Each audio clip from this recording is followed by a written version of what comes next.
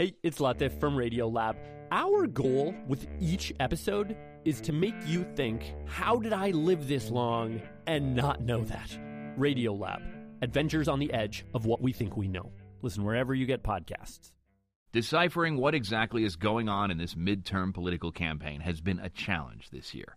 I mean, it's been a Tea Party, Palin, Obama implosion, tanked economy, incumbents dropping like an Ebola outbreak season, and we can't make a prediction, but we can say with some certainty that all of it may just come down to a little town in Nevada, a place called Searchlight.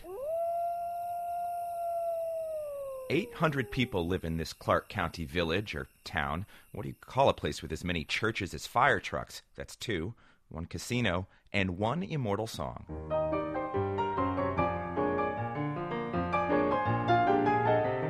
Scott Joplin wrote the Searchlight Rag after he reportedly visited around 1914 and played piano for the locals, mostly miners back then. Ragtime. That perhaps describes the feeling for Searchlight's most famous political figure right now, Democratic Senate Leader Harry Reid. Here's one of his political ads. What do you call a candidate who says that Medicare and Social Security violate the 10 Commandments? What do you call that candidate? Extreme. Reid is fighting for his political life, where Tea Party money and anger over Obama spending have literally run him ragged in a place that should be safe. Harry Reid, he votes to give special tax breaks to illegal aliens and to give illegal Social Security benefits, even for the time they were here illegally. Harry Reid, the best friend an illegal alien ever had. But Reid's secret weapon, well, not actually so secret, maybe his opponent, Tea Party activist Sharon Angle. Her alleged plan to abolish Social Security is rather fringe. Political rhetoric in Nevada has referenced Angle's alleged suggestion that abortion causes breast cancer. She welcomes nuclear waste to her state. Is Reid sitting pretty? Instinctively, Americans know that what's happening right now is wrong. Obama comes up with the programs. Harry Reid is the guy who does the heavy lifting. So we can't vote against Obama for 2 more years, but we can certainly make a statement right now. That's Tea Party activist Frank Ricotta.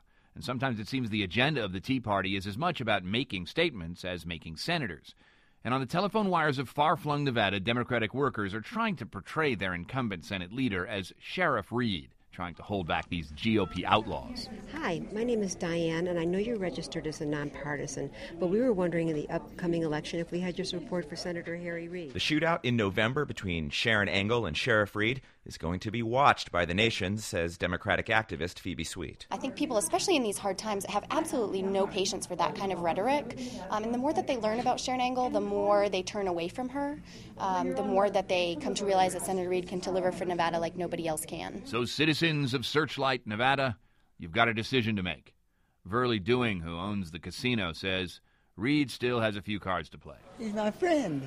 Well, he's a really nice man. He's a great family man. He has 5 nice children, which I've known for years also. And Harry has kind of brought home the bacon for Searchlight. He knows what's going on in Searchlight, yeah. The floor show will continue in Nevada until November, when on Election Day, voters will stroll over to the tables and roll the political dice. Stick with me, baby. I'm the guy that you came in with. Place your bets. Luck be a lady